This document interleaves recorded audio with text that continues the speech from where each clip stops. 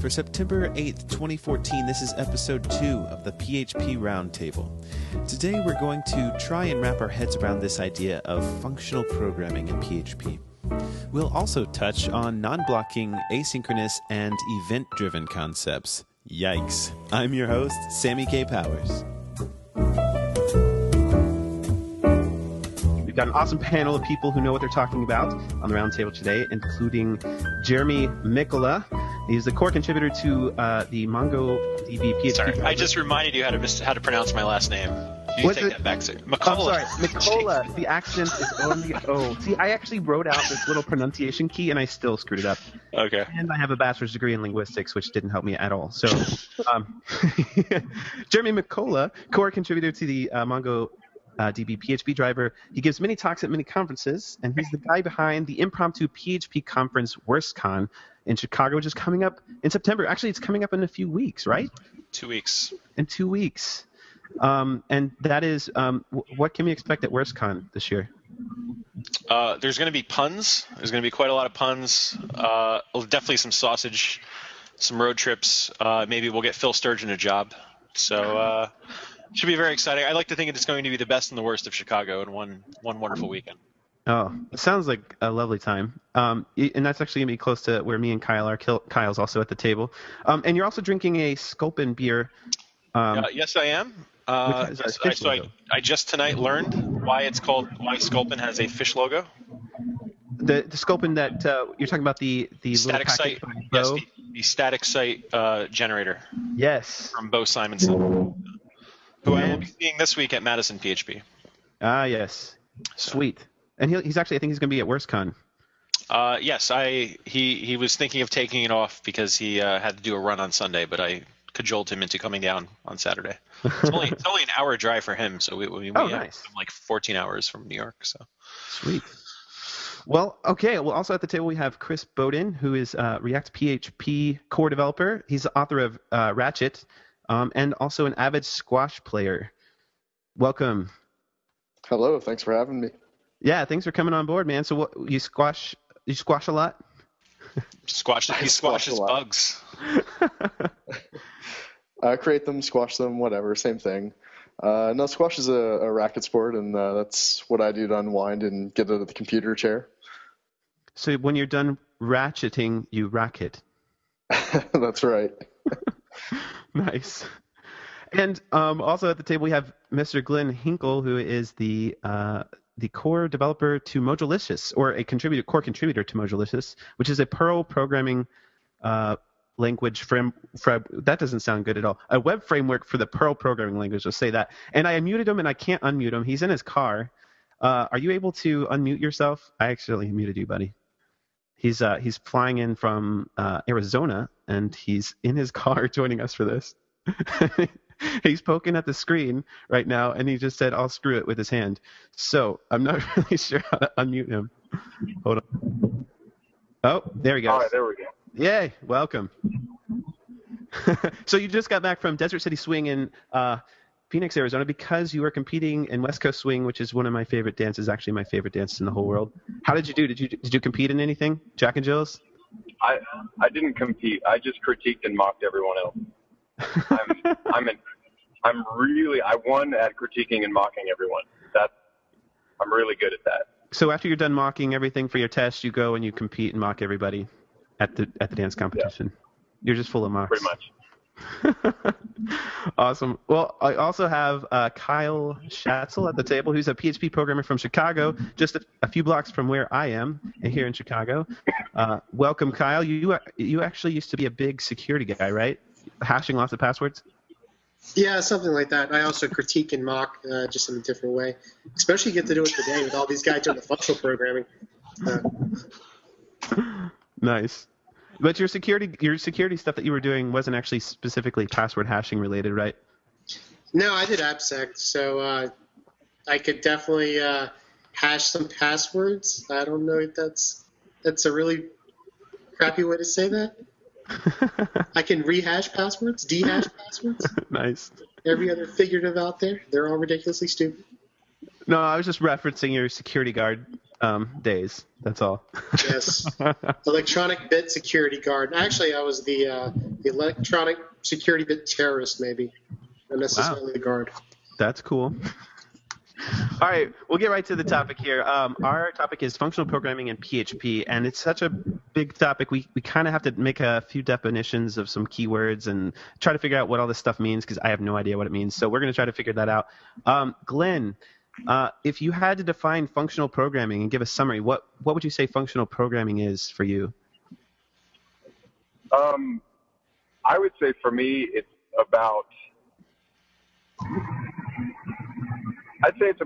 how you consider your program flow. It's not thinking in terms of state, and instead thinking in terms of flow. And the best way that I think of it is functional programming is to imperative programming as a curve is to a derivative. And maybe that's too geeky for people. It is for me. But thinking in terms of, I think in terms of state, like state doesn't actually exist in real life. There's no such thing as a point on a curve. There's just too tiny. There's just you try to measure the points on a curve with calculus using two points on it, and you kind of get an approximation. And that's the same way that programs should work. If you think in terms of state and storing state, then you're ignoring the reality of what's happening. Instead, it's just a constant flow of information that's going through, and you use state to represent that constant flow of information. Does that make sense? That's not how most people would define functional programming. That's how I define it, because I think it gets much more to the core and the principles of the mathematical underpinnings of it. Cool. Does anybody else have any thoughts on that idea of what functional programming is? Is everybody sort of on the same page, or?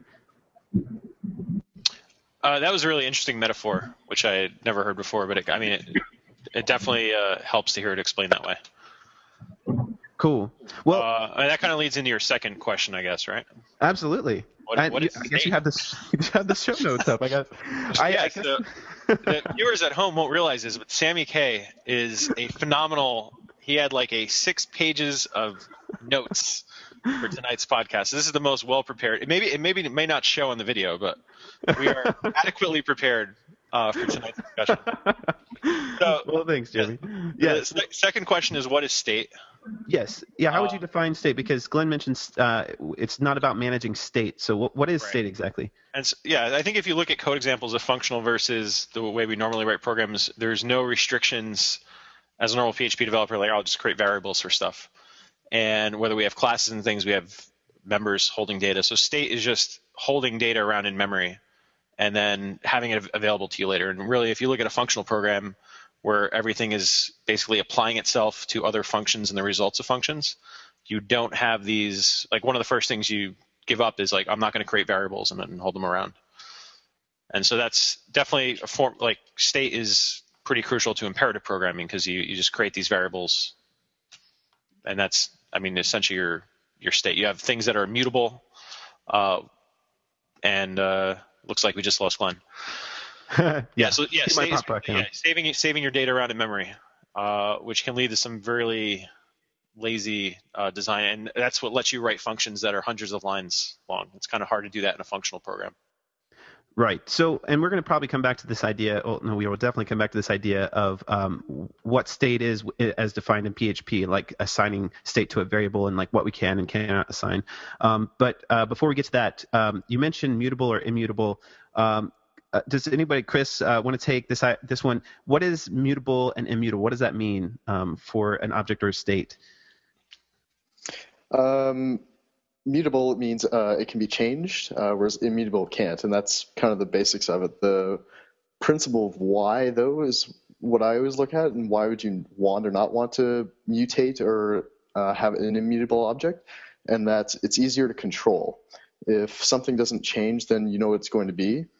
If you have an object that you pass around and you have a variable hanging on it, and that can change, every place that you pass that object to now has to worry about what that value of that variable is at that time when it's mutable. Whereas if something's immutable, you can pass it around and not worry about it changing. And just to go back a little of how the line was a very interesting way of defining functional programming. I've never heard that before either. The way I try to describe people to associate is it's like unique piping philosophy. When you're in a prompt and you pass things to other programs with the pipe, and that's functional programming to me. You take one thing, you have an input, and it gives an output, and you pass it along to the next thing, and you just chain it along together.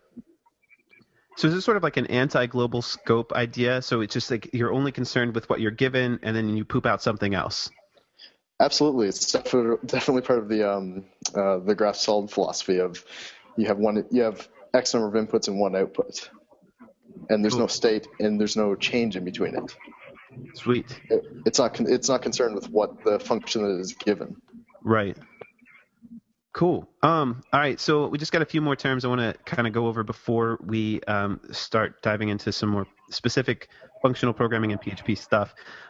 Something that most, I guess, programmers will be familiar with is this idea of object-oriented programming. Kyle, I'm going to put you on the spot. What is object-oriented programming for you? Well, I mean, I guess if you compare it to like functional programming, you have, functional programming, the way that I look at it, just to kind of give you a little background, it's more like I think of it like a math function almost. Variables A, B, and C will produce output, D or whatever. And so you go, step by step, and you go through the function to be able to figure out what you need at the very end. With object-oriented programming, it's got the exact difference of immutable. Everything is changing.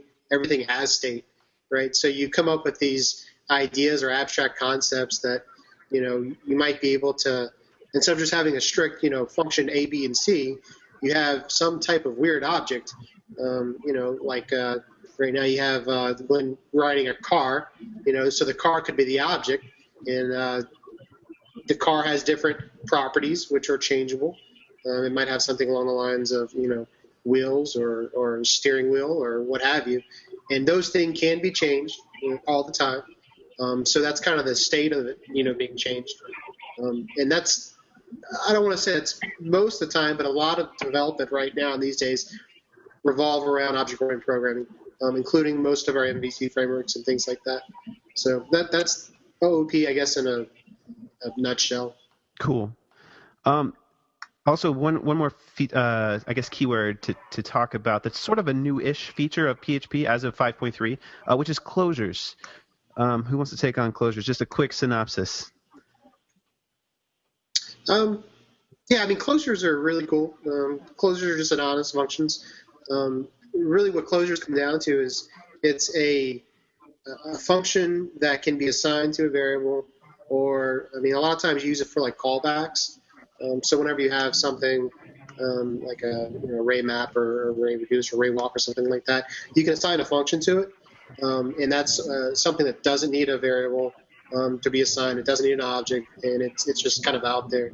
You can do some pretty cool stuff with closures. Obviously, in the functional programming, which I'm not a great functional programmer, so I'll let these guys handle that one. Mm-hmm. But you can definitely do some pretty cool things like recursive. Now you have to kind of do a special one. You can use recursion with closures, pretty cool. Also, you can kind of use them as like lazy loaders for like a lot of objects. A lot of MVC frameworks do, or a lot of frameworks do that now. And you can. That's pretty much it. They're like a really quick, easy way to get logic into a very small piece of compact code, and be able to help with just kind of containing the scope of itself. Most of the time, closures just have scope of itself or of the parent. So, like you can send a variable using use from the parent to the closure function, and that's whenever the closure is declared, I think.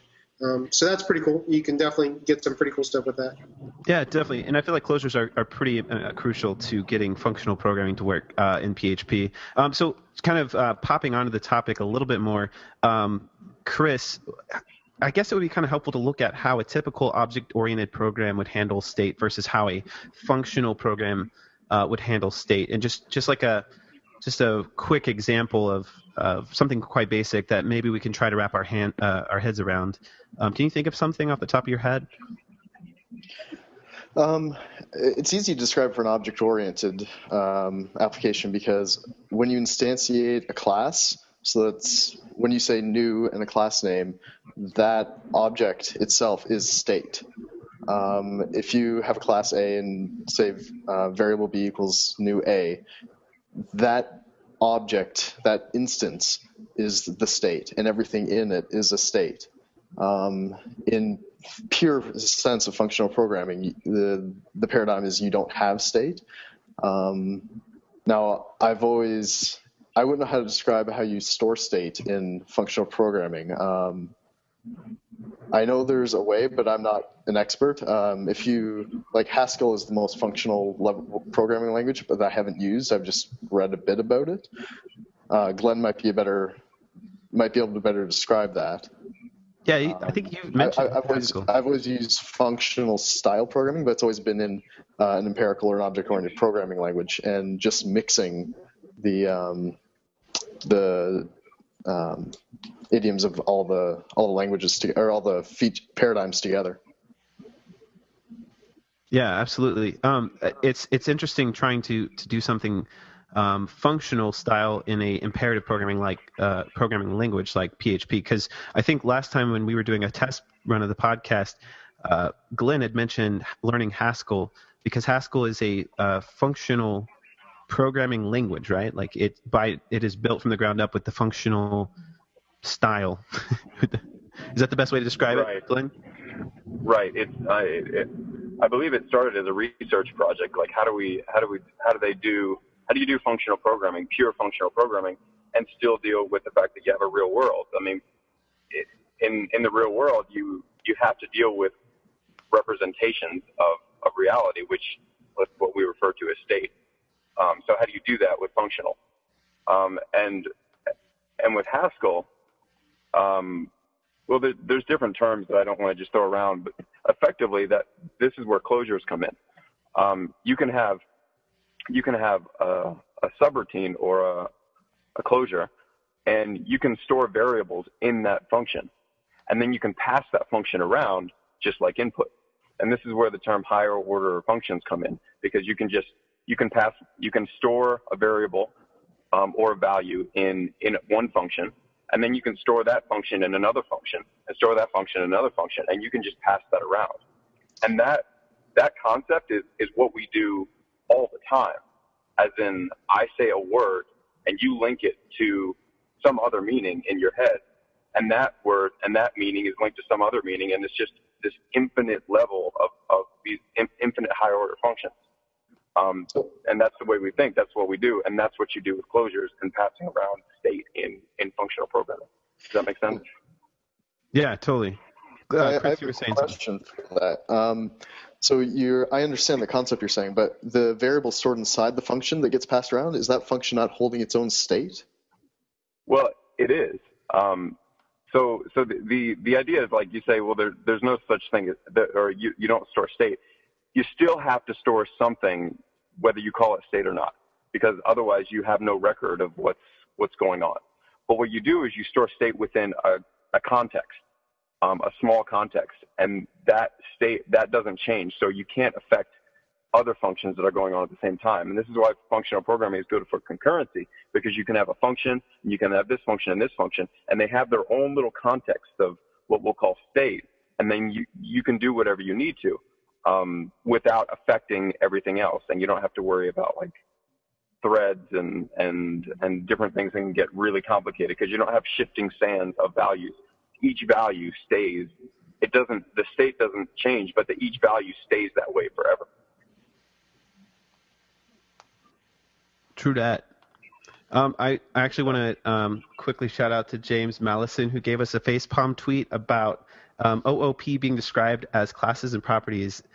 So the idea is that we try not to just throw around terms just like OOP and then expect people to know what that means. But we're trying to give them keywords to kind of Google afterwards in case they don't know what it is.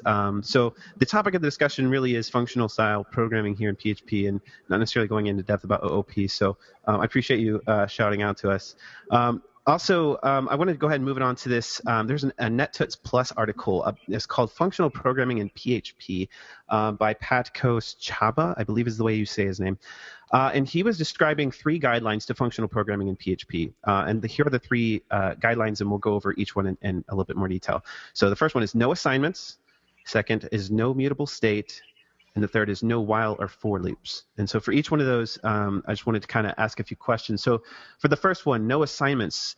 He describes we are not allowed to assign values to variables. We are, however, allowed to assign functions to variables. So here's that closure idea, assigning a function or an anonymous function to a variable. So I'm just going to throw this question out to anybody who wants to take it. Why can we not assign values to variables? I don't agree with him. It kind of depends on what you refer to as a value. So I'm gonna drop one term because it's necessary. Monads? Something called referent. Sorry. There's one term called referential transparency, and what that means is you have a function or you have a value. Now, if that function returns a value, then it's the same as the value. And the fact that if they're referentially transparent, you can use them interchangeably. So what is a value? Well, if it also could be a function, then it's the same thing. So it kind of depends on how you think of value. You can say that you don't assign values, but if you assign a function that always returns a value, well, practically that's the same as a value.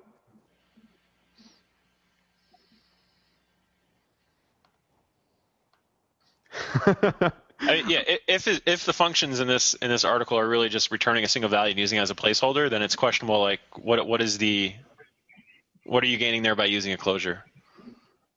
Other than you're making it indistinguishable from more complex computations. Well, that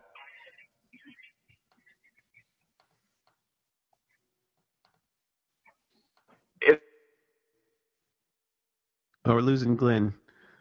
He's frozen in this really cool face of about to explain something very phenomenal, but I don't think the inner tubes are going to let him do it. You could probably dub over any answer you'd like. Post-production editing. Glenn comes from a very interesting perspective, being a core contributor to Modulicious. He does a lot with non-blocking stuff, which is why I wanted to kind of have you guys kind of discuss the way that Modulicious does non-blocking versus something in PHP that does non-blocking like React PHP, which we're going to get to in a little bit. So I guess the idea of handling your models, like something from the database or some sort of permanent storage, is that state in a sense? If it is, I'm assuming it's just immutable, like we can't manipulate it inside of functional programming. What are your thoughts on that? I think those things usually get a pass when you're dealing with a persistent data source. And maybe Chris or Kyle can chime in on this, but another thing I've been going over is the endless supply of object calisthenics presentations in the PHP world, of which I have one. And one of the rules there is like in structuring classes and things to keep the methods down. So few data members, either you're a collection of things or you're just coordinating 2 different members and the relationship in between them. So your classes don't have more than like 2 or 3 members, if that. And this really doesn't apply when you're modeling database entities, because no one is going to have database entities that are all fitting within just a handful of elements. People have much more complex data structures.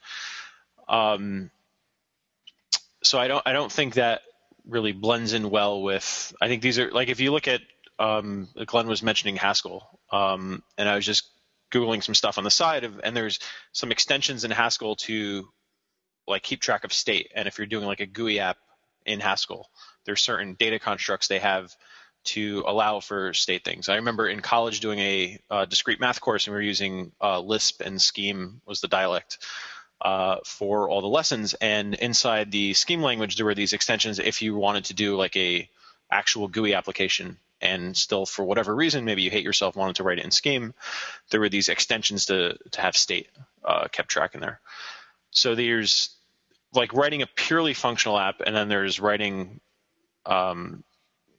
something usable for if you're dealing with a database with more complex models, or you're a large, like a interactive application where you have all these different events and have to keep track of more switches and knobs.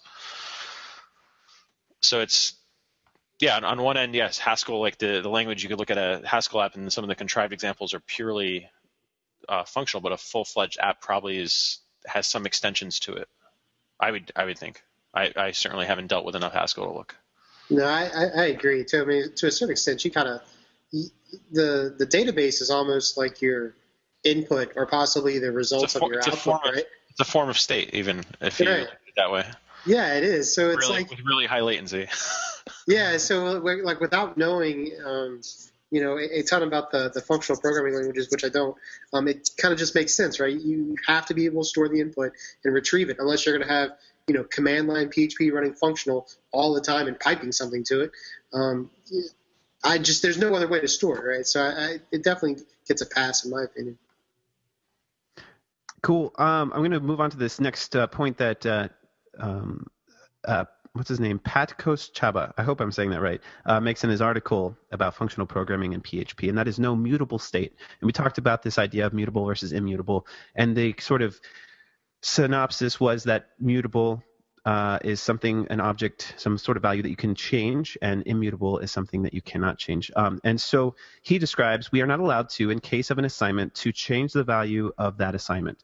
We are also not allowed to change the value of any variable that has had its value set as the parameter for the current function. So no changing of parameters. So the philosophy is once set, always set, like setting a constant on the fly sort of thing. Does that even make sense? I mean, this is one of those things that makes testing easier, I think. A good example from PHP core, I would say, would be like the datetime stuff that Derek Rethens has contributed. Yes. So and he actually covers this in his most recent talk on dealing with dates in PHP. They basically added, I guess in hindsight, it would have been nice if date times were these immutable objects, and if they were more integrated probably into the language. And in creating a immutable date type field, which basically doesn't have, because there's methods on datetime that let you like subtract dates or just modify the state of the datetime object, which is essentially just setting the internal member variables.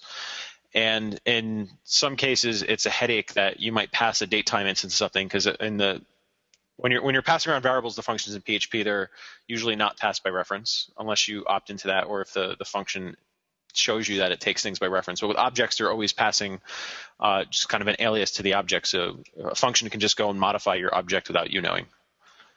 So to have an immutable datetime object and kind of treat it more like a value object that in that sense never changes like we set it once, that's the value it gets. It's like strings in PHP and primitives are basically value objects. Like when we're assigning a new string, we're concatenating to it. It's for all intents and purposes like the original memory is not getting altered in any way, where PHP is just assigning a larger concatenated string to it. So immutable objects make the application more predictable. In this case, and maybe in his case, he's thinking inside the function, I don't have to track that the variable x is getting redefined to various different types multiple times, which is something PHP would have to let you do. Or in a strongly typed language, if x is defined as an integer, it's always going to be an integer. I feel like I'm putting Sammy to sleep here. I don't know. No. I'm like I said, this is not something that that I know well. So I'm trying to wrap my mind around what that actually means in real world application. And I feel like it's almost like a philosophy of maintaining a state that exists in this moment, and not trying to maintain a state that we paint a picture for everyone else, as if it's like cross.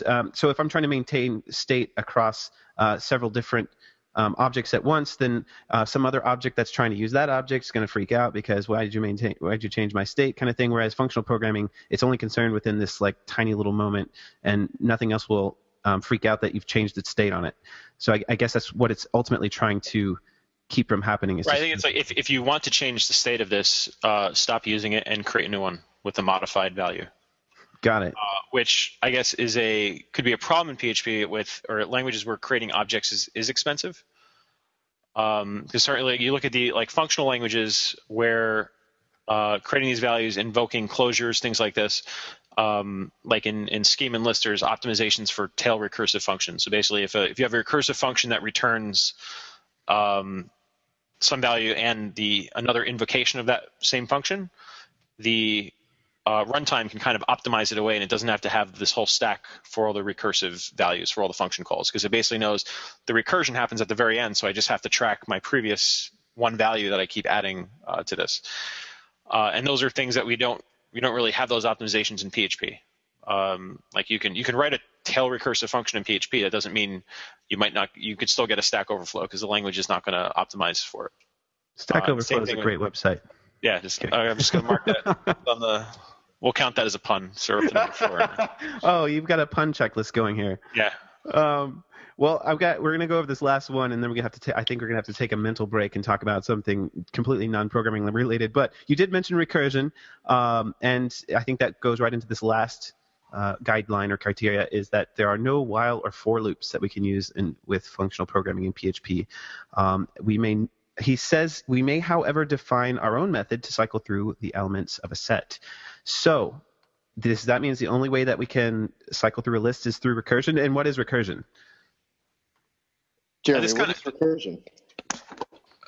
Chris, what is recursion? Jeremy, what is recursion? Chris, what is recursion?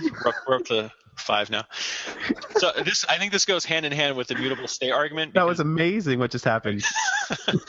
We look at mutable state, and that's like the easiest example of like something I'd mutate might be like, well, for I equals, and I was actually going to ask this question, but I didn't want to get ahead of myself. So like for I equals 0, and then you iterate until the length of the list, and so you're mutating the value of I, right? And so it's convenient if we're not going to allow mutable variables that we also don't allow for loops. So this Pat Goes here is a genius. But the complement of this is like, so you have a closure that Kyle was talking about earlier, and instead of iterating and defining code for the body of my closure, I'm going to, wow, Glenn is transported out of his car and into that's incredible. Sorry, I'm just awestruck by that. So in lieu of having the body of a for loop, that's an opportunity to have a function have a closure that we execute on every element of a list, which would usually be like Kyle referred as if we were using array map in that case, or something like array reduce. Right. That's actually used quite a lot as a classic example of when we're talking about functional programming. Yeah, totally. So I'm going to just pop off of this mental craziness real quick and just ask you, Jeremy, you've got this PHP elephant behind you that is looking really beautiful. It's the red one. Which is it? Zen? The Zen elephant? That is the big Zen elephant. I usually wear it as a hat. How did you get the Zen elephant that you wear as a hat? In a delicious stroke of irony, the MySQL developer evangelist pulled my name out of a hat at ZenCon last year. Oh, beautiful. I want one so badly. Chris, do you have any PHP elephants? Yeah, I've got a couple. I've got the Arch and the PHP Women one. They're around the corner. Oh, those sound like ones that you could just buy. Oh, they are. Just throw money and just get some elephants. That's all it takes now. How does one obtain a PHP elephant? These days, Kickstarter. Kickstarter, yeah. I just signed up for the Kickstarter, or back to the Kickstarter for the Laravel PHP elephant, which is an orange one. I've never seen an orange one. Or have I? I don't know. So Kickstarter's got one for a Laravel one. And Glenn, where's your PHP elephant? I have a vomiting raptor from the Mojolicious project. What? I don't have it with me. I don't have a PHP elephant though, unfortunately. Did you say vomiting raptor? Yeah, that's the in the 404 page in Mojolicious is a vomiting raptor with a unicorn. So that makes sense. Yeah, doesn't it? We're gonna have to get a link to this. Okay, you're gonna have to post it somewhere. It's a vomiting what? Do a search for Mojolicious fail raptor, and you'll see. But yeah, I'll post it.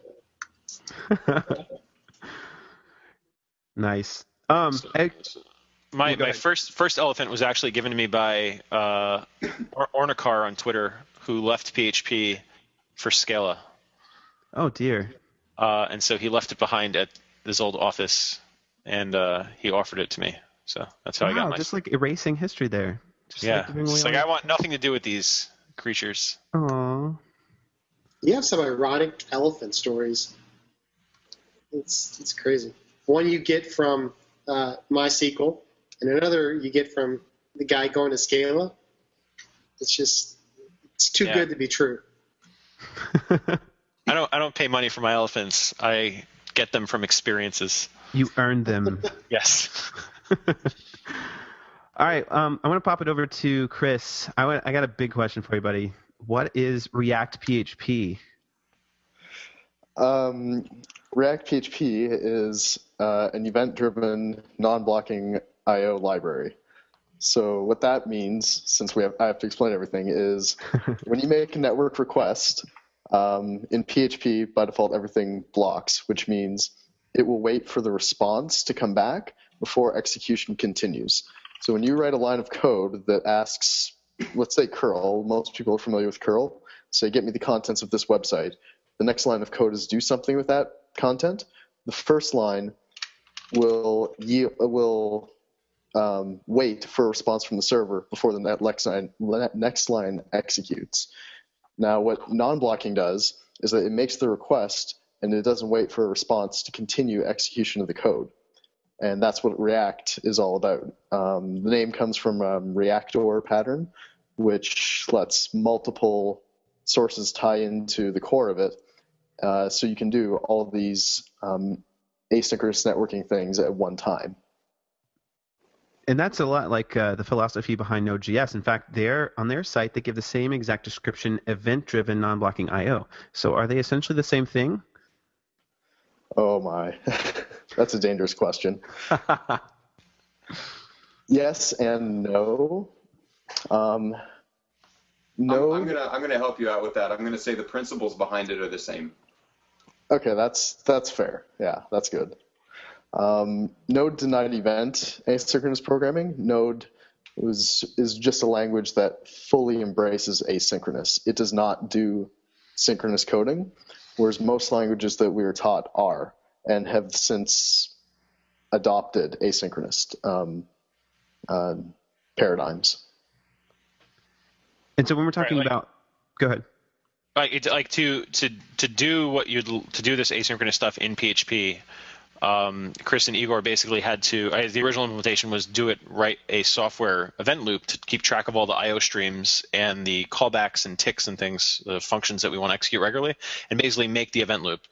Or you use some like libev C extension that's and use that event loop. But there's basically that has to be added to PHP. Whereas with Node, it's like the language is itself, the runtime is an event loop. And so every library that exists for Node, everything has to do all of the IO through that one loop. There's no risk that you're going to call blocking unless it's a computational thing. Any IO is not going to be blocking if you're doing it inside Node's event loop. It's interesting you brought up a couple of keywords I was wanting to hit up on. We were talking about non-blocking I/O or non-blocking input-output. What is the difference between that and multi-threading? I'm going to defer to Kyle because Kyle said he was going to ask me this question earlier. So can I ask you the question again? No, you can answer the question. I'm interested in your response, though. It's interesting. I think the question earlier was why would you we were talking about pthreads, which is one of, I guess there's maybe a couple of them, PHP extension that in this case implements POSIX threads in PHP. And so in that case with pthreads, you basically have separate functions, I guess, unless you register runnable classes like Java. That's a question, Kyle. I heard part of that. What did you say? The pthreads, when you're running pthreads in PHP, are you just registering functions, or are you registering like a runnable class? I'm not familiar with the interface where you dispatch a new thread. I'm probably the most. I'm not going to be efficient in this question. Most of the pthreads are exactly lined. Most of the pthread functions are exactly lined up with the C functions. Okay. So it's going to probably just dispatching a function. Yeah, you also have. Yeah, go ahead. That's the basics of it, though. They're almost completely aligned. So in a pthread, if you want to do multiplexed I/O in a pthread, or using pthreads, basically keep your single. It's like if you run a shell script and you want to run curl 6 times, right? You'll probably just run curl and then background process it, and just to let the operating system deal with running them all concurrently, and scheduling between them. So there really doesn't have to be an event loop because you're not in a single thread of execution where you have to share you can only run one computational thing at a time. So, and that's why in a single-threaded environment, like Node is single-threaded, and yet they can still scale up to however many thousand requests or beyond, just because so much of the time is spent waiting on the actual I/O to come back. And so when the I/O is ready, then we'll dispatch something, and hopefully it's a small function to go and like answer the HTTP request or take the message or write it back to the database or something. But if you're dealing with threading, I don't think there's much thought put into dealing with event loops or anything like that. I'm sure there's frameworks. There's probably threaded event loop frameworks. So it approaches this idea of non-blocking a little differently, essentially, without an event loop, pthreads. Yeah, I'd say it's more the brute force PHP double-ended hammer approach. I'll just I'll just fork a PHP process or just create another thread and not care about blocking, because now my thread blocks I don't have to care about disrupting anything else in the program. Chris has a point on this. I'll defer. I just want to point out that asynchronous is about evented I/O, and that your script continues running on while the network I/O is happening. While threads, while they can do this in the way Jeremy said, and that multiple of them can do multiple requests and block on different threads, threading is about parallel execution, whereas asynchronous is about offsetting network requests. So threading can be used for so much more than just as a way to make network requests. It's a way to do parallel computation.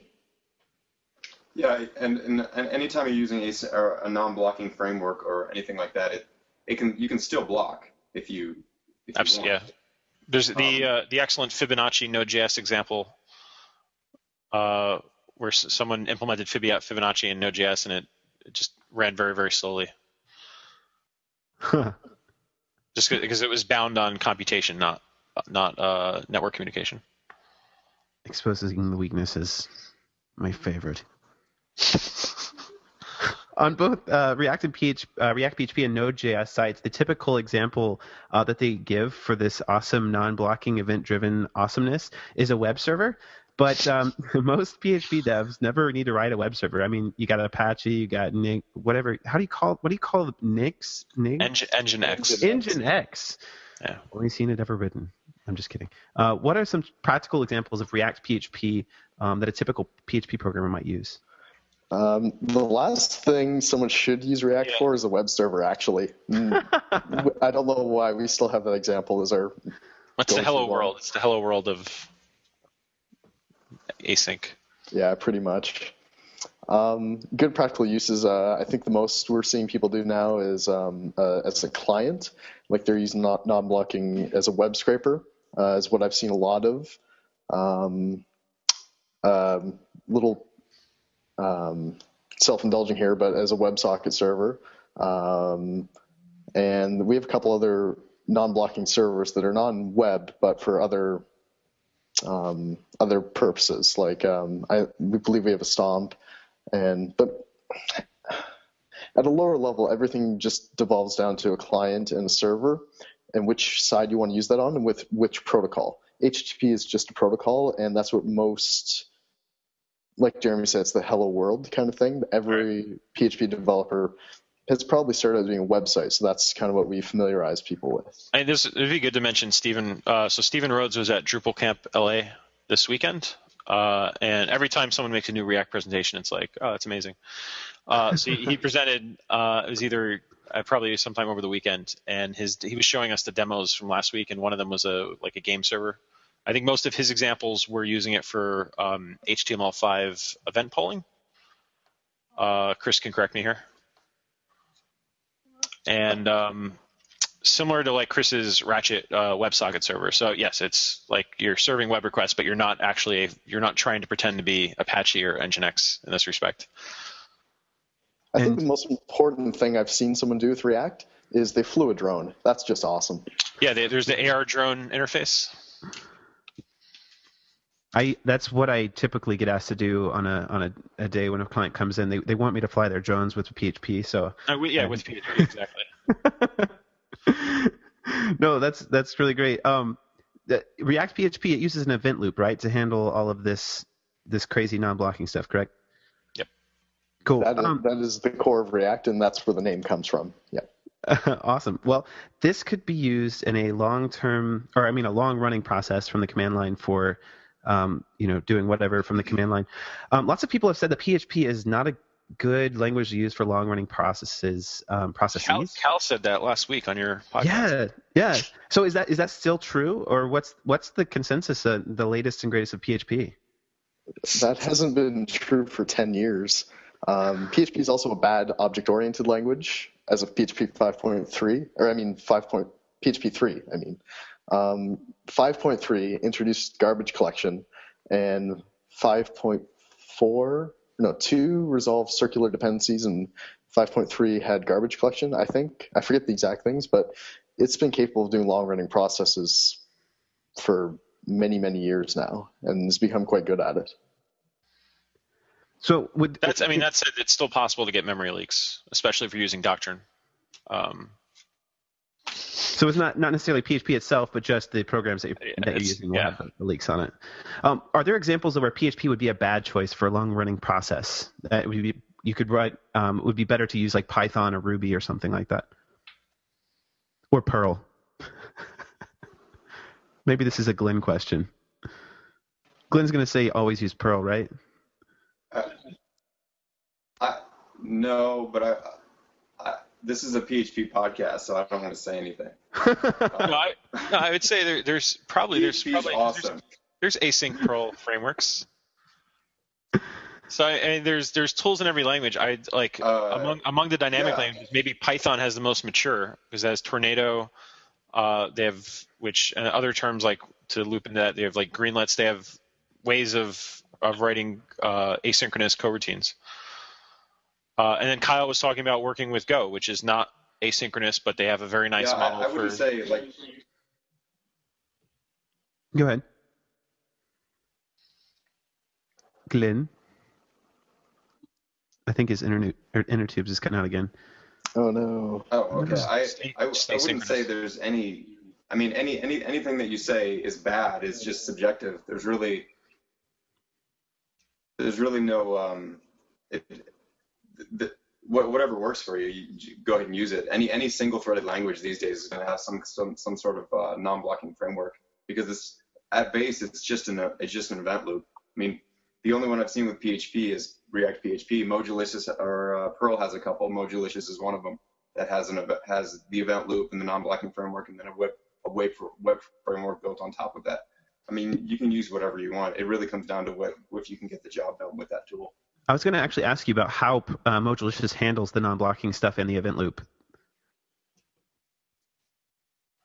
And it would be kind of cool to see how it might differ from React. That's the answer right there. Well, I guess the question was: is there like a pure software? Modulicious is a little bit more. It's a little bit. I think there's like a 10-second delay going all the way out to Utah. It's totally asynchronous. We should have multi-threaded Google Hangouts going on here.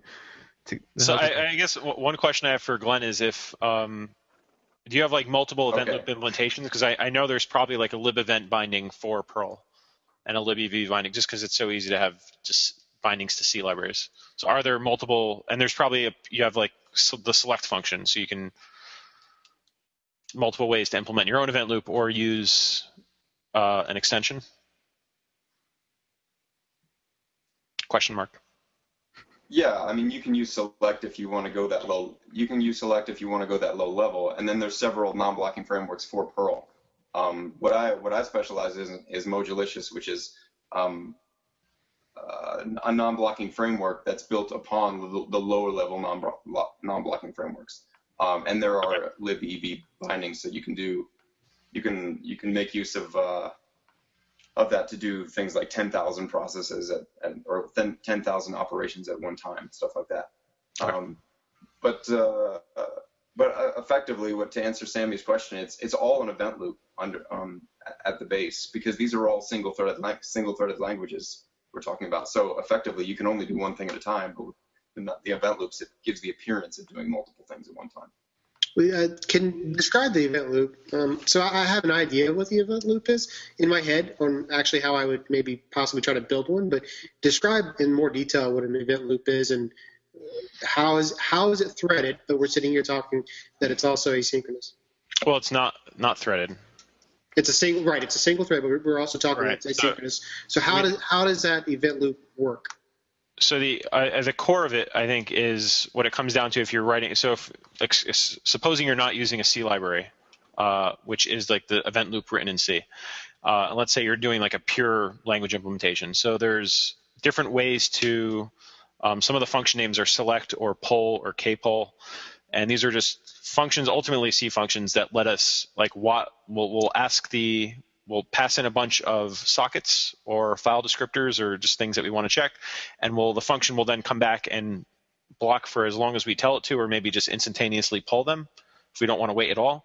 And we just tell us which ones have stuff to read, which ones we can write to, and which ones maybe have errors because they got closed or terminated.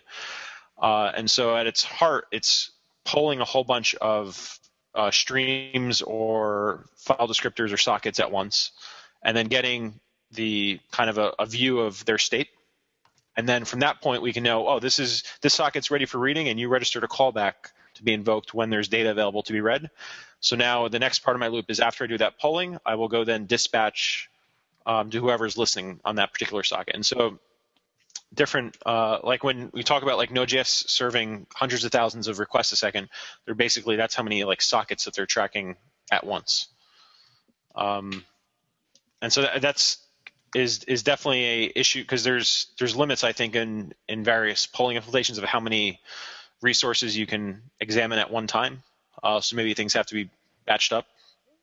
I don't know if the other guys have definitely. This might be a limitation with like the pure PHP event loop for React versus libevent and libev. Maybe they handle this differently. I know the pure PHP one, which the select I think is limited to 1024, but once you install libev or libevent, it comes down to hardware. Any language, whether it's PHP, Python, Ruby, Node, whatever, it's going to cop out eventually on the hardware limitation. PHP might go out a bit sooner because it's a little heavier on the user land stuff, but we've had people report thousands upon thousands of concurrent connections without any issue so far. Would it be kind of fair to say that an event loop is basically just almost like a while loop that takes the status of each individual either file descriptor or socket, and then will run code almost like a hook or, like you said, a callback at a specific point in time? Is that kind of fair to say what an event loop is? Yeah, I'd say there's actually probably three while loops. So you do the event loop, you do the polling, and then you iterate over the ones that are ready to be read, Right. and then you do the same for the ones that are writable, and then the ones that have error conditions.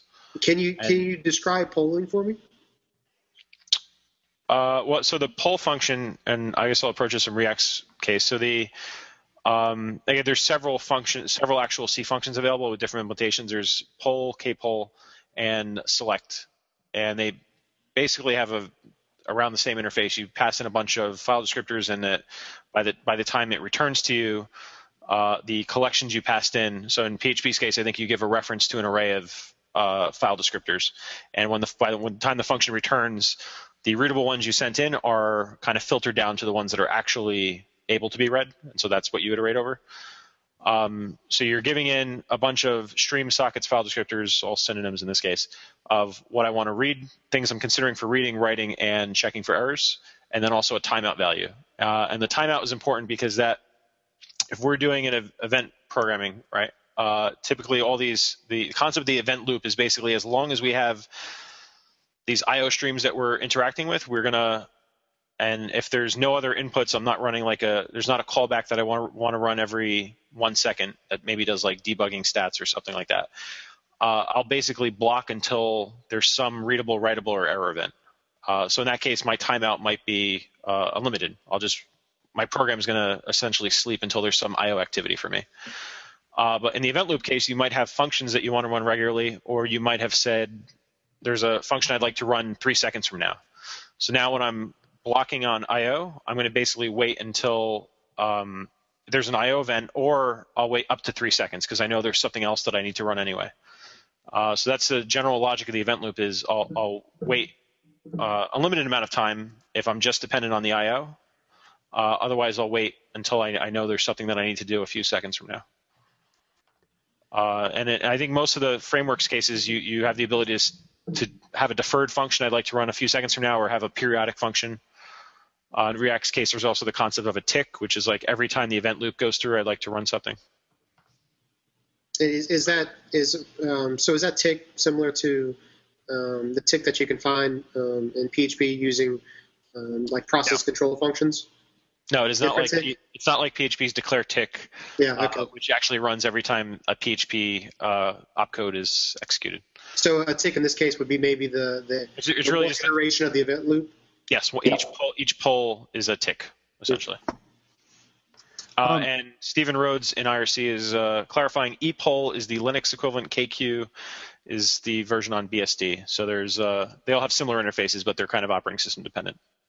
Yes, the way the select works to see what's busy, it talks to the kernel, and the kernel will say what's available, or the system will check it itself. So epoll and the KQ are the newer, more efficient ways that the event loop will wait for the kernel to tell it what has changed. Rather, with the traditional select, it goes and checks all itself. It's not very performant.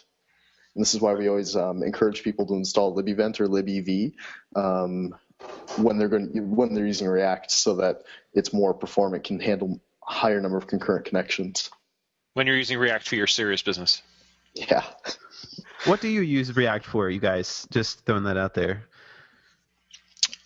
I don't know. Does Chris want to do this first, or I have a somewhat interesting anecdote story. Oh, you go, Sure. Go ahead. Okay. So I worked on I was not using it for I/O at all, for network I/O. I was originally using it for communicating with child processes because I wanted to fork a process and then control it from a PHP script. And we had a pretty kludgy way of dealing with this for the Mongo driver test suite. Because we use the Mongo shell, which is basically a REPL, a JavaScript REPL, and that already had facilities to launch a cluster of servers for our test suite. And I basically wanted to interact with this in PHP. And so a coworker, Hannes, had wrote a pretty messy collection of PHP that they totally worked. And I was thinking like, oh, well, everything in React right now is for network I/O. When we fork a process in PHP, we get the standard in, standard out, standard error as streams, file descriptors. So why not try and make that work with React? And there was actually already a pull request. I kind of commandeered that and finished it up, and that became the child process component, which was pretty interesting. Still maintain it's probably a contrived example. For testing the MongoDB driver, basically, right? Yes. Yeah, the MongoDB PHP driver, of all things. So. Nice. I honestly would think like a WebSocket server is probably one of the more reasonable things to do with it. And that usually, Glenn was mentioning earlier that there's solutions in every language. So when it comes down to, well, why, even just earlier I tweeted something and someone suggested Meteor.js for async development. When I was tweeting out Stephen Rhodes' React slides. And because doing async programming in PHP seems ridiculous. But if you already have an application and a bunch of existing code that you could leverage with an async framework, so like other non-blocking code, it's beneficial to use something in your language, and then you're much more easier to plug in the stuff instead of like, oh, I'm going to re-implement everything in Node.js, all my data model and everything else I'm working with. And I think there's things in various state of usability for like communicating with MySQL and React. I made a proof of concept Mongo driver with it, which is a really horrible API around it right now. But there's like certainly for things like the inter-process communication and the messaging. Chris can chime in here. The different things that integrate like ZeroMQ in your React app, because those are, if you're dealing with an async framework, instead of actually talking to database, you probably just would rather work with a messaging server. And so those have existed for a long time. They're much more mature than the MySQL or the like Mongo integration for React. And so those are the fact that those are the things that exist and not the actual database drivers kind of clues you into what are probably the reasonable things to do with React. Much like Python a few years ago, Python was a blocking language until Twisted and I forget what the other one's called. Tornado. Yep. Were created, and they had to rewrite every database driver and everything to be asynchronous. And we're not quite as mature as that project is right now, and some people are nice and starting to work with it. I think ideally would be to have, and this won't happen for years maybe, is the core drivers, like the core PHP or the core MySQL driver, for example, not matter if it's synchronous or asynchronous, and then it can be implemented in either paradigm. That would be, a perfect case scenario. I think a huge thing is because I think it's the MySQL native driver has a way to do async queries, or you just dispatch queries and get an async handle, but it's the fact that it doesn't use any common event loop. And it runs its own event loop without exposing the socket, so it's not like you it might as well be its own thing, and you really can't integrate it. The same thing with like doing multiple requests in curl. Even if that's using its own async thing underneath, it's not going to play nice with your existing event loop. And we don't have interfaces and stuff that other things are going to depend on. Now, what's been really nice is with PHP 5.6, the Postgres has had some changes to it, and Postgres can be run asynchronously now. They also expose the socket file descriptor, so we can take that, tie it into our event loop, listen on do purely asynchronous Postgres now as of 5.6. To tie into all that stuff? Actually, yeah, you could. The developer, Daniel Lowry, is that? R.D. Lowry? Yes. Okay. So he's the fellow who did the asynchronous Postgres stuff in 5.6, and he gave me some ideas and some code. He said with Postgres, his proof of concept was that he tied it into the event loop, and when there were changes to the database, pushed it to the event loop, which then pushed it out to Ratchet. So as changes were coming into your database, you were seeing them live on your website through basically Meteor.js with Postgres and PHP instead of JavaScript. Nice. So that is pretty interesting. If all it takes is exposing a socket, I could totally see that happening with the Mongo driver. Inspiration. It's happening right now. Yeah, I would totally look into that. Just have to convince Derek and Hannes that this is a worthwhile. True. Well, to kind of bring this thing full circle, how can we combine this idea of functional programming in PHP with React PHP? Are these things totally different? Did I just screw up trying to merge these things? Are we talking about two totally different subjects here? I think the way you write callbacks, there's definitely overlap there because you don't end up having much global state in React. Like a lot of, when speaking some of the examples, like you might keep track of this active connections globally. That's what a lot of the demos have, like when you do the TCP chat server.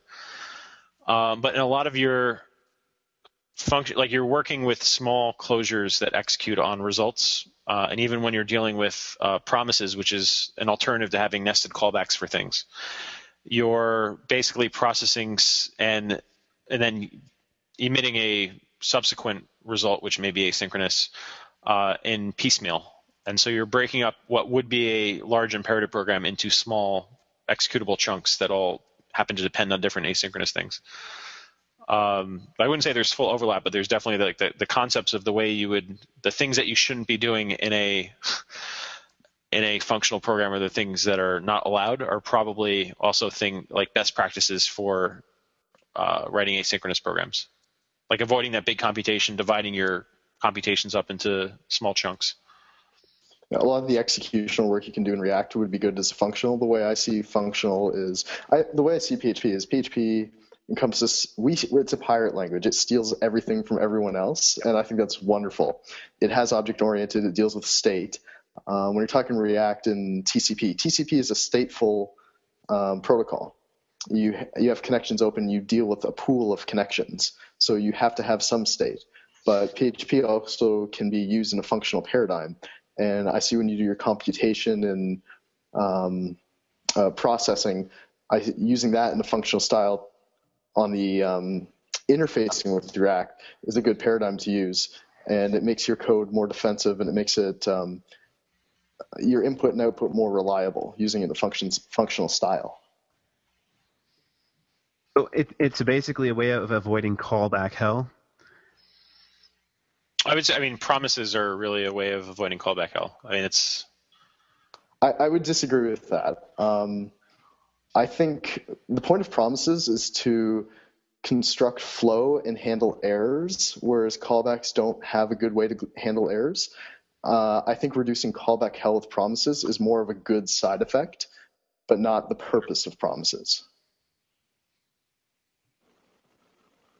Cool. Well, I think my mind's officially exploded all over the place on the inside there. You guys are just really awesome at explaining all this stuff, and I'm actually going to be diving deeper into this and trying to implement some functional stuff in my own apps, including React PHP and stuff like that. So I would throw out two things. Yes. One is Igor Wheeler's GitHub profile, obviously, because you will see every functional use of PHP there. And then also someone asked you on Twitter this week why Larry Garfield wasn't in this. He has a pretty good presentation on functional programming in PHP. Oh, really? Yeah, which I think he's given it at Sunshine PHP before, and probably a few other conferences. So Larry is one of the foremost Drupal evangelists and kind of responsible for getting Drupal and Symfony to play nice together. I think he's from Chicago. Yeah, he is. He does work in Chicago. I don't know if he's coming to WorstCon though. I have to hassle him on that. That's the second time he was mentioned in the first one too. So we definitely got to get him on here. Yeah. So definitely, I definitely pull up his slides. He has a really good talk where he just using normal PHP with array map functions and the basic stuff to introduce the basics of functional programming with PHP. Sweet. So that's really cool before you get into Igor stuff and just start feeling completely overwhelmed. I'm feeling completely overwhelmed at the moment. It's good though. Anything new is good. I'm always learning. That's my motto. Sort of wrapping it up a little bit, I wanted to kind of quickly go over something that I wanted to close with every podcast, and that is something old, something new, something borrowed, and something deprecated. So from all you guys, what is something that's been around in PHP that's still awesome?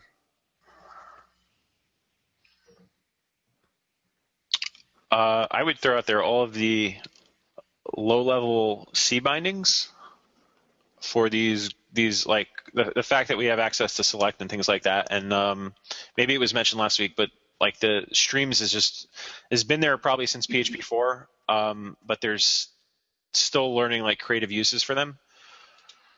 Yeah. Davey, I think, or Cal mentioned that streams is awesome. They were expounding about how I think it was actually Davey. We were saying these other languages have similar functionalities, but the PHP streams allow you to do so much with. I probably shouldn't have watched last week's episode because I'm just repeating it. But they're still awesome. The fact that you can make React. And a lot of this stuff, aside from the closures and things, really just has been there, just sitting under our noses. And it wasn't until Rasmus and Igor just had a random idea. It was oh, okay, I'll try and make this tonight. Sort of like the socket stuff for MongoDB, which is going to happen later tonight, right? Yeah. I'm already working on it. Nice. What about something brand new in PHP or something that's coming soon that we can expect? That's awesome. Just to me, but no, it's for everybody. Okay. Is anyone else excited about yield statements and this is not even new anymore? It's generators. Yeah. 5.5 is so old. I'm waiting for someone else to contribute that to React so I could use it. Because it seems like it would be a great idea. Basically, everything on Nikita Popov's blog is outstanding. Yeah, cooperative multitasking. I think Jeremy just volunteered. Yeah, So Nikita is. I don't think anyone's ever actually seen him in person. He might be a actual organization of people, but he just blogs about a lot of the interesting cutting edge stuff on because he's a PHP contributor. But he has an excellent blog article on kind of using generators and yield statements in PHP to do cooperative multitasking. So it'd be really easy to Google up by that. Sweet. I think the new stuff in PHP is there. It's just it's kind of difficult to write a library that depends on 5.6 and expect enough people to use it. And definitely for frameworks, right? So I think React now depends on 5.4, but you have a lot of the largest frameworks are still 5.3. And there's stuff like Doctrine that I contribute on. Like I'd like to use traits and things, but it's hard to bump a dependency like that. But traits came out in 5.4 and 5.3 just got deprecated officially, right? Like end of life state. Yeah, but WordPress still has to support 5.2, so. Oh, boo! I didn't know about that. No, but I mean it's. I think this is around the time where you can assume that most people pulling in stuff with Composer packages are comfortable with 5.3 and above because Composer needs it. But as far as it shouldn't stop anyone from writing this stuff. Like that's what I definitely appreciate about a lot of the projects that Igor. Definitely. So what about something borrowed? Is there something that PHP has borrowed from another language, or you've seen other languages borrow from PHP? React. I'm going to refuse to answer this question. I'm just going to somebody else chime in here. I think PHP steals everything from every language. That's one of the things that makes it great. It does. No, like Glenn is the biggest smile on his face right now. Generators came from Python, namespaces, and the object-oriented movement kind as much as I'm going to get flamed for this, Java. There's a great article, I forget who wrote it. It's called PHP is a Pirate's Language. I highly recommend reading that. Cool. It's like the history of how PHP has stolen everything from everybody else. Yeah, exactly. And how we should celebrate that and embrace it. And we get the best things from other languages. It's wonderful. We just happen to get them 20 years later, right? After they've been perfected. After they've been perfected. That's the most optimistic we wait view. until everybody else screws it up, and then we come in and steal it the last second. Yeah, but really, if you research stuff from the 60s, there's nothing new in programming.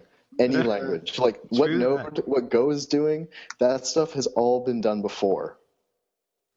It's cool, but it's nothing new. It's just a new perspective for us. Yeah, absolutely. And we talked about that a little bit last week, where there's been a concept that's been around for 20 years, and then all of a sudden it's the new hotness this week, just called something else. Actually, Glenn, you mentioned last time that Perl actually invented package management, right? C-SPAN or CPAN? CPAN. It was definitely the precursor for pretty much everything, and everybody copied them. That's why I chose Perl in the beginning, because it had CPAN and it was amazing. But to counter what I forgot who was saying it, but I'd say almost everything is completely old. Like everything, Common Lisp pretty much did everything, but Haskell is actually something that's doing something new. But other than Haskell, everything is completely old. Is Erlang before Haskell? Because Erlang's also a functional programming language, right? Oh, definitely. If you use Erlang is it feels like it was designed by a telecom company in the 80s, because it was. Yes. Glenn sounds like an angry math professor here, yelling at us about Haskell. Well, wasn't Haskell created around the same time? 20 years ago? I'm a total Haskell fanboy. There's no question. Cool. This seems like something we should be able to Google. Indeed. Everything's just a Google away. Lastly, what is something that's deprecated in the language or the community in PHP that we are just going to no longer see popping around? Pair. That's true. Not actually deprecated, but might as well be. What about? I heard that as hair, and I almost laughed because it's true. So this puts us in an interesting situation, because the PHP extensions are currently very dependent on PECL, which is essentially pair. And, what is the difference, by the way? Just basically different. The main protocols and the way you outline dependencies and stuff, I think, are very similar. And that's why if you run the command line tools, they basically have the same options and the same bad option parsing syntax, which requires the flags to be before the package name and stuff like that. Oh, dear. But so Composer is going in a direction, and I heard this talked about at a HHVM conference, where possibly for HHVM dependencies, they'd like to use Composer for stuff. And I know Pierre from Microsoft is working with Niels to kind of get a way to compile PHP extensions without going through PECL, just so they can be more easily installed, especially on non-Linux platforms, which is kind of a chore. So I see a point down the line where we might be able to get rid of PECL, or PECL would change, because it's pair is kind of I think with PHP unit moving off of pair, that was kind of the big thing in the bucket. There's still a lot of pair packages out there, but that was probably the largest domino to fall. I will not be sad to see it go. Composer is probably one of the other great things that we could say was borrowed from another language, because definitely there was a lot of that based on and some of the feedback of people that have worked with multiple package managers and have said, oh, how nice Composer is compared to some other projects. So basically it was one of the most recent ones implemented, and Jordy and Niels were able to pluck the good things about NPM and Gem and these other things and not take the headaches from them. So not to say that's perfect, but it's definitely, we've benefited from going so long in the dark ages that now we have a feather in our cap. I have to echo what Jeremy says. I have to use, I think, 5 or 6 different package managers for different languages in my day job. And Composer is, yeah. Yum. CocoaPods, like many different. Pip's good. I like Pip. But Composer is just, in my opinion, and it is just an opinion, the best of them. And I got the pleasure of talking to Niels when I was in Montreal. And I was like, you guys did such a fantastic job. And he said, well, we saw everything Maven and what all the other ones did wrong. He said we took the good things and tried to do the best job. And I was like, wow, you're exactly right. So why did this one fail? And he goes, I don't know. The one that came after that. The new thing in JavaScript, it seems to make a package manager. There's a new one every day. The problem with the new JavaScript package managers is they try and distribute them through NPM. Sorry, I wasn't being serious, but I'm just going to count that as another pun. That's 6. It's weird. I was looking at my pun counter and we're nice. A little light. I love it. Pablito from Twitter just said that there's an interesting project based on CKAN or CKAN. Yeah, built on Drupal, and he recommends checking it out. It's Git on Twitter. It's at GitDKAN. Do any of you guys know what he's talking about? I have no idea what that is. You're saying it's based on CKAN? He says it's an interesting project based on CKAN, but built on Drupal. I'm assuming it's it says it's the Drupal Open Data Platform is the TLDR version on Twitter. So I'm just assuming it's functional. Yeah. DKAN is a Drupal-based open data platform. DKAN. With a full suite of cataloging, publishing, and visualization features that allows for governments, nonprofits, and universities to easily publish data to the public. Oh, so this is like a package repository for like open data. I would guess. I guess functionally programmed, I guess, or just random shout out. Either way, you got a free promo there. Mission accomplished. Yes. Speaking of free promos, we're just going to wrap things up, and I want to give all you guys just an opportunity to do a shameless plug. Jeremy, I'm going to put you on the spot. We'll start with you. Do you have a shameless plug you want to close out with?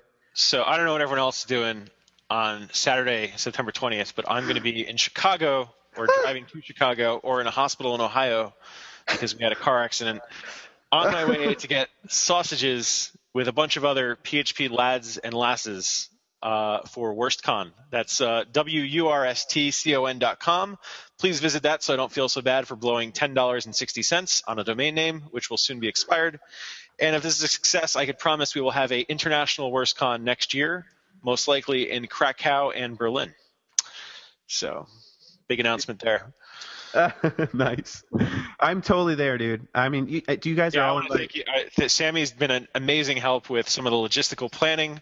He's been an excellent co-events coordinator. I'm totally talking about this as if it's a more serious planned conference than it actually is. And I even heard Kyle is going to be there as well because I made him a logo for his meetup group. Oh, yeah. And I'd like to thank Chicago PHP for sponsoring. They didn't actually approve anything. I just decided to list them on the website. So it's been a wonderful relationship. Yeah, it was approved before. Trust me. And I'm trying Anything I got was approved. We're trying to get Server Grove as a lanyard sponsor. I'm still waiting to hear back from Pablo. Well, there's going to be drinks at my place. Hopefully, we can pregame before going to like a Cubs game or something like that. Or if you guys just want to, you guys are welcome to crash my place if you need to just sleep on the floor. We'll get some blow up mattresses and stuff. It'll be fun. Do like slumber party at my place. We should do a live roundtable. Dude, I'm down. Let's do it. With an actual roundtable. With an actual roundtable. I've got a square one, so we'll fake No one has to know. Keep the camera aimed up high. True. Chris, you got anything you want to shamelessly plug? Sure. React, Ratchet, use them, contribute, please. Speaking of that, there's a guy, Steve Rhodes, who just posted on Twitter an example of MMO/chat built on React PHP and Ratchet. Yes, his was the presentation I was referring to earlier. That was the one in the same Steve Rhodes, because there's actually a lot of them. It's very complicated. So go to the link right now. It's a multiplayer game. You will all play together. I'll do a shout out to Steve, though. He's been contributing to React lately, and just want to thank him for his contributions. They've been a great help. I'm doing it right now. I'm playing. I just said this is Sammy. So you can use your arrow keys. Ooh. I have a little guy in there. He's got horns. This is a neat little, and this is built on React. And dude, everybody needs to do React. This is actually one of the more significant professional things you can do with React. There's like 4 or 5 people in here right now just moving their little avatars around. That's great. All right. And Glenn, where did Glenn go? Oh, we lost Glenn. I was going to give him a time to promote something, but he's a core contributor to Mojolicious. So if you guys get an opportunity to check out Mojolicious, if you're frustrated with PHP and you're like, oh, screw it, I'm moving to another language, Perl might be your calling. And if you have any questions, you could just hit him up on Twitter. I think it's at Tempire, TEMPIR, TIER. But no, I have no idea what his Twitter handle is. We're moving on to Kyle. Do you have anything to shamelessly plug? As always, the Chicago PHP user group. Also going to plug WorstCon. I will be there. I will be drinking. I probably will not be sober for most of the time, but that's my plan. Also, I completely destroyed pthread, so I'm sure I'm going to Twitter yell at that one later. Maybe that's our next thing. Someone who can speak more to pthreads than we can, or at least I can, because I've only used it in very small things. So. Pthreads is, of course, short for pun threads, and yeah. I'm sure you're going to relish WorstCon. Pun number 7. This is awesome. Oh, this is horrible. I don't know if anyone else got the vibe from Glenn's seating position. I kind of thought he was using Web TV to chat with us. Might have. He's got an interesting setup. I like that guy. His car turned into a bed. I haven't had one of those beds since I was 6 years old. A big car bed. Love it. All right. So, guys, thanks so much for being on. Our next episode is we're going to be talking about APIs and PHP with Jeremy Lindblom, Matt Frost, and I'm trying to get Phil Sturgeon on this bad boy because he's like the API guy. I sent him a tweet. Keep your finger on the censor button. What's that? Keep your finger on the censor button. On the censor button. I know it'll be a wild podcast that I have to mark as explicit so far, probably. He might demand to be the host. I don't know if he does guest That would be totally fine. He's got that cool British accent. That would be excellent. So we're actually going to be asking some questions about like are modern web apps moving all their domain logic into the client side, like in JavaScript, and all we need in the back end is some API, and we're running that with PHP or something. And we're also going to look at some modern API thingies that the latest and greatest 2.0 Twittery thingy. That's the best way that I can describe it at the moment. If there's something you'd like to share about APIs, if you feel like you're an expert, you need to be on the panel for next week's episode. So just hit me up on Twitter if you're interested. My handle is @SammyK, or just Sammy K. The @ I guess everybody assumes it's Twitter, right? Thank you, Jeremy, Chris, Glenn, Kyle, for joining in for this discussion, and we will see you guys next episode. Thanks, Sammy. Thanks, guys. Cheers. Cheers.